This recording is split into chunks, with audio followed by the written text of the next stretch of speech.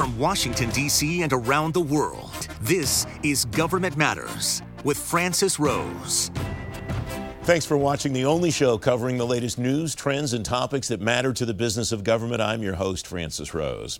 President Biden's choice to lead the Office of Personnel Management is Kiran Ahuja. She served as chief of staff at OPM during the Obama administration, led the OPM landing team for the Biden transition. Federal News Network reports she served as before her chief of staff assignment as the head of the White House Initiative on Asian Americans and Pacific Islanders. A review of 5 major defense programs is underway at the Pentagon. Deputy Secretary of Defense Kathleen Hicks ordered the review so the agency could influence the FY 2022 budget. Defense News reports the 5 areas include the F-35 Joint Strike Fighter program.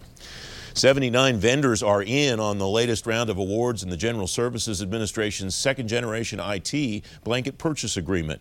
It's the second time GSA's made awards on the contract. NextGov reports GSA awarded the deal originally to 75 companies in November 2019, but it pulled the contract after a wave of protests. Members of Congress of both parties agree the policies governing the federal workforce need work.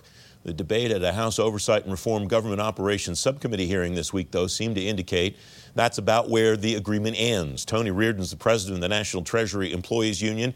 He submitted written testimony to the subcommittee for that hearing. Tony, welcome. Thanks for coming on the program. What was the message that you wanted to send in your testimony overall to the committee? Well, first of all, Francis, thank you very, very much for having me. I love being on your show. You know, the overall message I believe is that the American people deserve a federal workforce that is staffed with skilled, experienced, nonpartisan professionals. And we support the effort in Congress and by President Biden to reverse some of the policies of the last 4 years and make sure that we are once again recruiting and retaining the workers that our country needs. I'm talking about scientists and engineers, accountants, auditors, law enforcement officers, inspectors, information technology specialists, et cetera. The list, of course, goes on. And to that end, we provided them with a list of how to make federal service even more attractive for the best and brightest employees. And our list really falls into these 4 broad categories: pay and benefits that make it more competitive with the private sector, a stronger voice for employees in the workplace, robust COVID health and safety protocols, and making sure that the system remains one that is based on merit and skill and not on patronage or politics. What do you take away from either this hearing, from discussions with members on both sides of the aisle or whatever, about what people can agree on the Hill, even if it's just a little slice of all of these issues?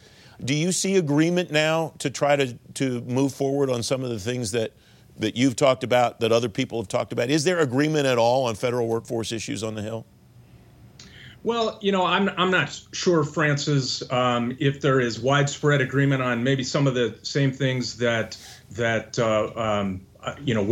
we're pushing. What I would suggest, though, is that I think we can probably reach some agreement on some of the things. You know, for example, I believe that many people on Capitol Hill would agree that federal employees deserve a fair pay raise.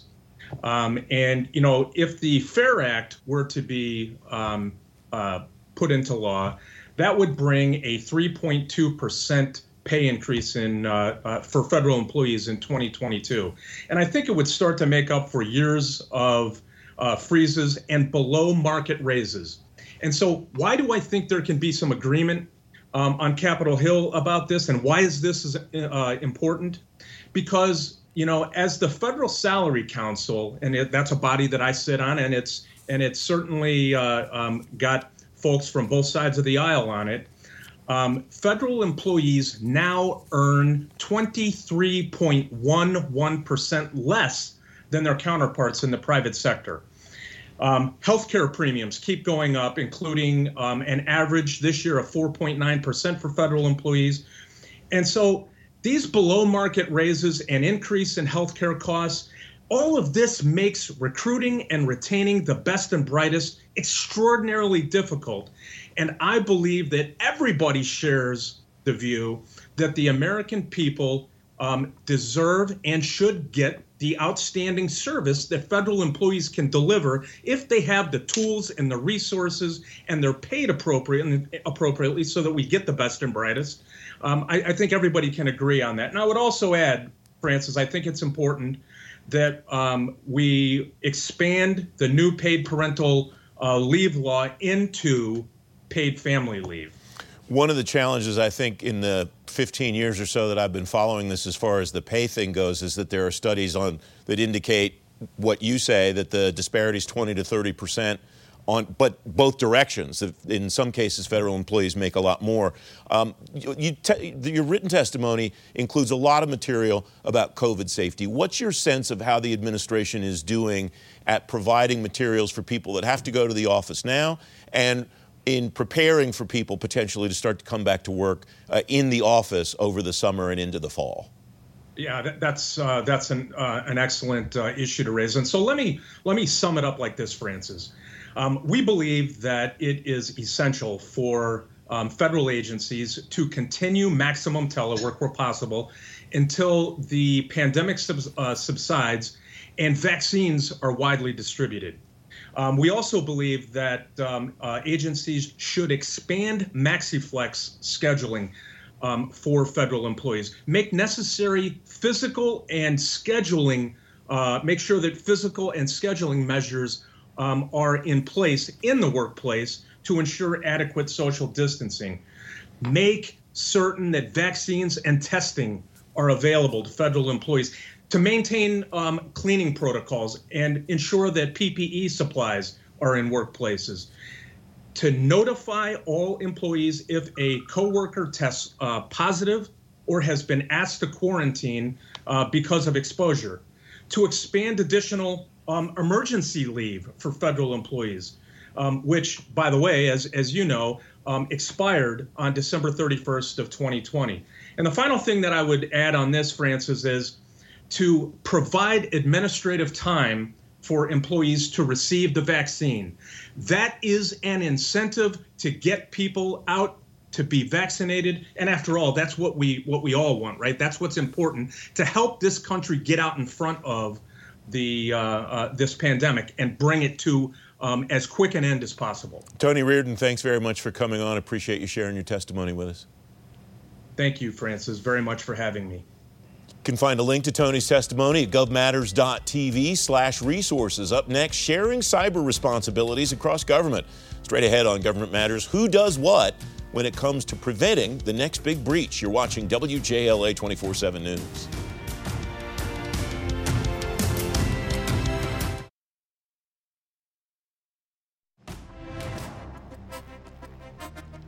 President Biden has not yet named the first national cyber director, but the White House is working on a 60-day review to decide how to structure the new role. Suzanne Spaulding, Senior Adviser of Homeland Security at the Center for Strategic and International Studies.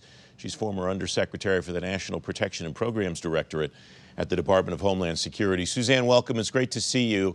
You're the perfect person, I think, to help me understand what this mosaic looks like all across government, both civilian and military, for cybersecurity. Obviously, the National Cyber Coordinator, Cyber Director will be at the top of that food chain, but who does what in an ideal world or in a mature environment at some point in the future, Suzanne?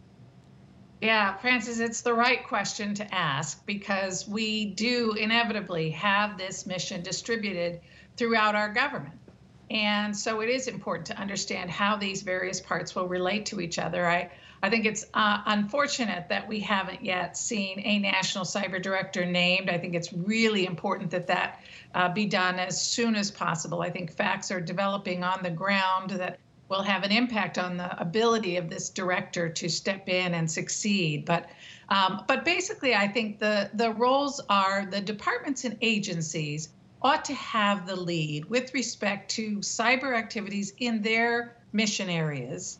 And they ought to be supported and empowered, particularly in the interagency roles that they have, by this National Cyber Director who has the backing of the White House and the President, right? And that imprimatur to bring. The National Cyber Director should ideally develop an overarching cyber strategy for the government, and that should guide the development in each of these then departments and agencies of their own strategies within their specific mission areas. So State Department should develop our strategy for international engagement on cybersecurity. That doesn't mean State Department does all of those international activities, right? They have to do this in coordination with all of the other departments and agencies that have very important international activities going on. And CISA similarly. CISA has to develop that national strategy for the security and resilience of critical infrastructure. They have the lead for civilian government, federal government, for working with state, local, territorial, and tribal governments, for businesses, non-governmental entities. They have important technical exchanges they do internationally. So we can walk through each of the departments and agencies, but they each have important roles that include interagency coordination, and the cyber director needs to empower them to do that. Is one model on the civilian side, Suzanne, for example, the CSIS office at the Energy Department that interacts with energy providers grid across the country, is that the kind of model that you're referring to when you think about each agency having autonomy and kind of turf in its particular area of mission? Yep. Francis, DOE, Department of Energy, is the sector-specific agency that's been given the lead for the energy sector.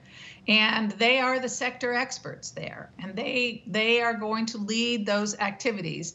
CISA is going to, the Cybersecurity and Infrastructure Security Agency at DHS is going to support them by providing overall guidance, by providing some technical expertise, but importantly, by providing analysis about interdependencies, how the energy sector relates to financial sector and the transportation sector, and those dependencies between those sectors. That is a really important kind of analysis that CISA, with its overarching expertise, can bring to bear to help Department of Energy. Department of Treasury is another one. They're the lead for the financial services sector.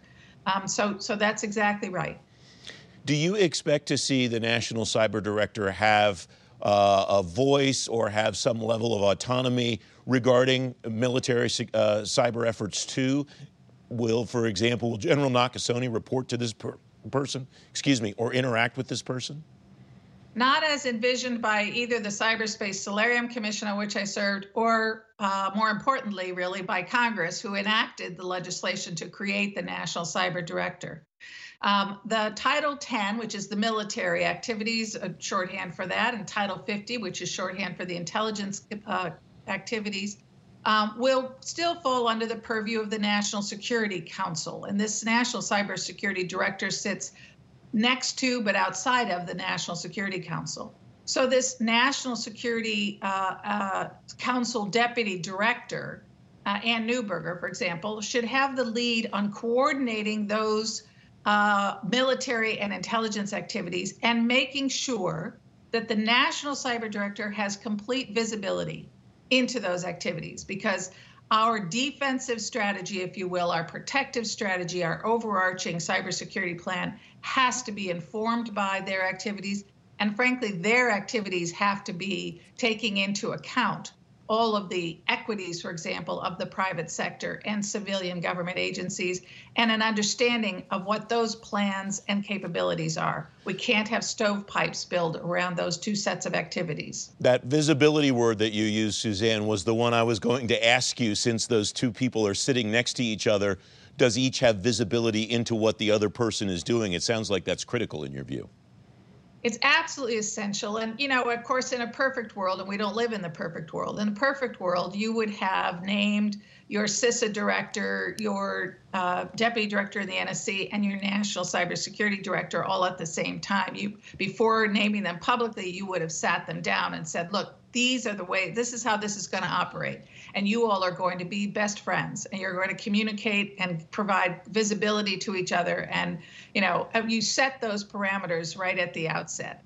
I do think that will be an important task for the president, for his chief of staff, for the leadership there to make it very clear that these folks have to provide visibility to each other across the interagency. Suzanne Spaulding, thanks very much as always. Thank you, Francis. Thanks for having me. Up next, countering major threats in space. Straight ahead on Government Matters, why the next Pearl Harbor might be in space and how to stop it. Don't forget, if you miss an episode of Government Matters, you can find it on our website, govmatters.tv. Be right back.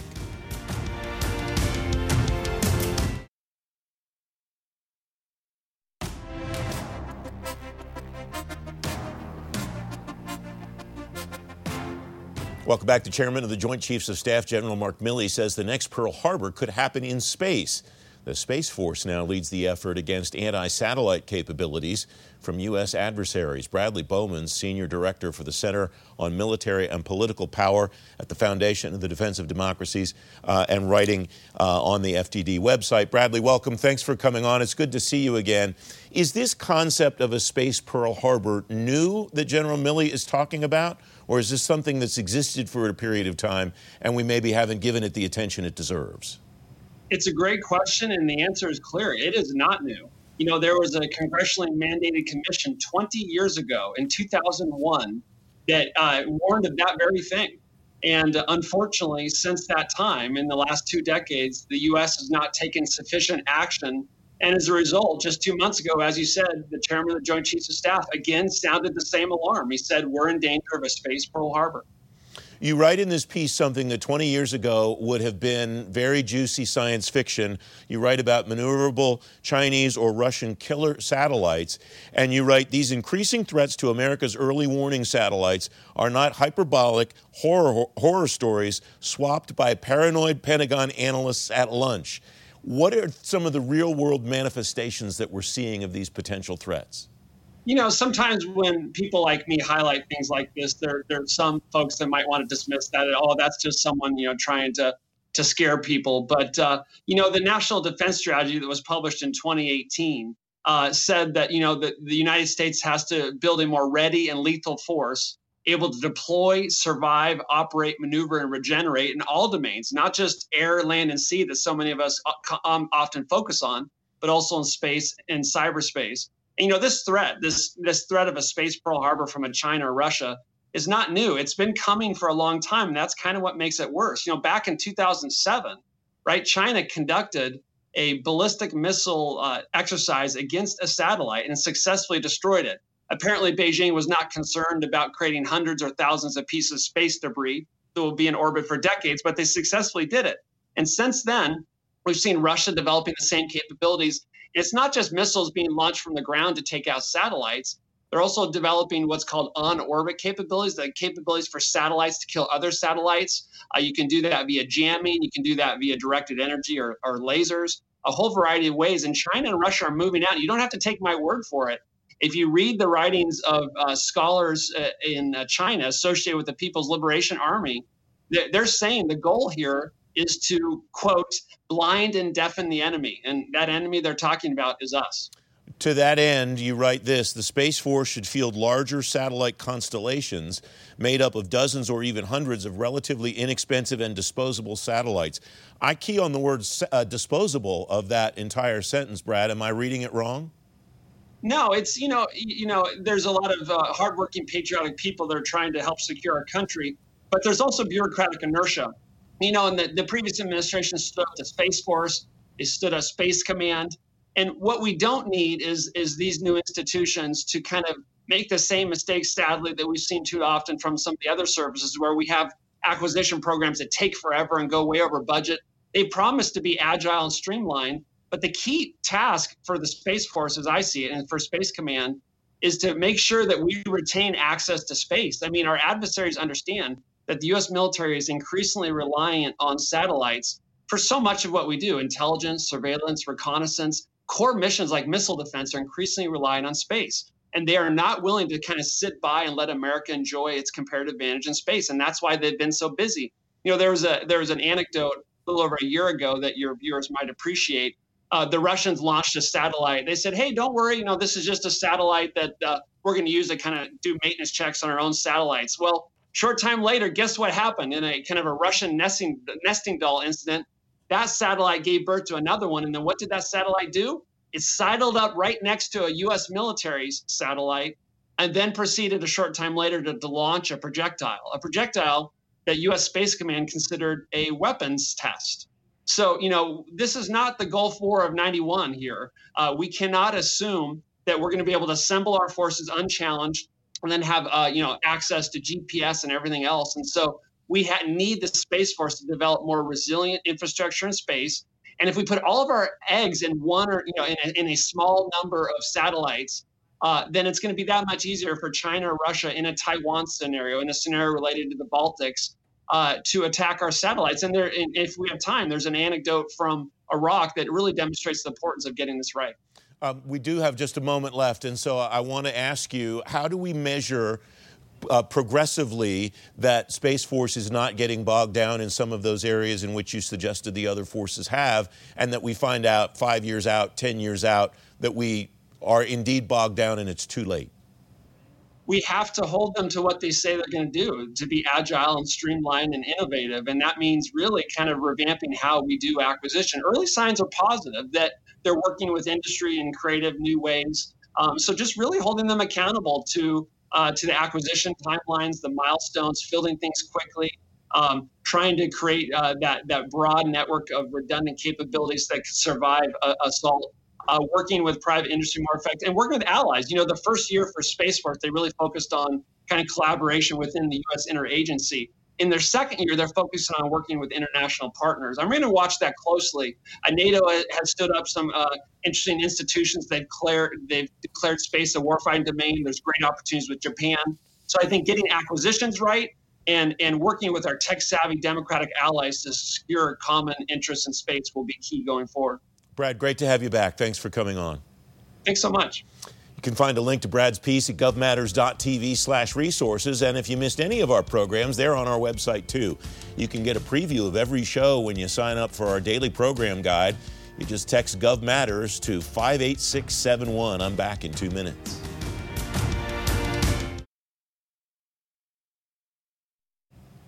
That's the latest from Washington. Join me weeknights at 8 and 11 on WJLA 24/7 News and Sunday mornings at 10:30 on ABC 7 to stay plugged in on issues that matter to the business of government. Thanks for watching. I'm Francis Rose.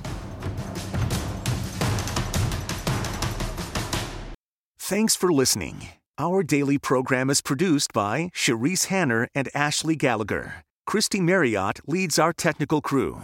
Our web editor is Beatrix Haddon. Government Matters was created by George Jackson. Visit govmatters.tv for articles, videos, and more, including our first feature-length documentary, The Dawn of Generation AI. Government Matters is recorded at WJLA-TV in Washington, D.C. Copyright Sinclair Broadcast Group.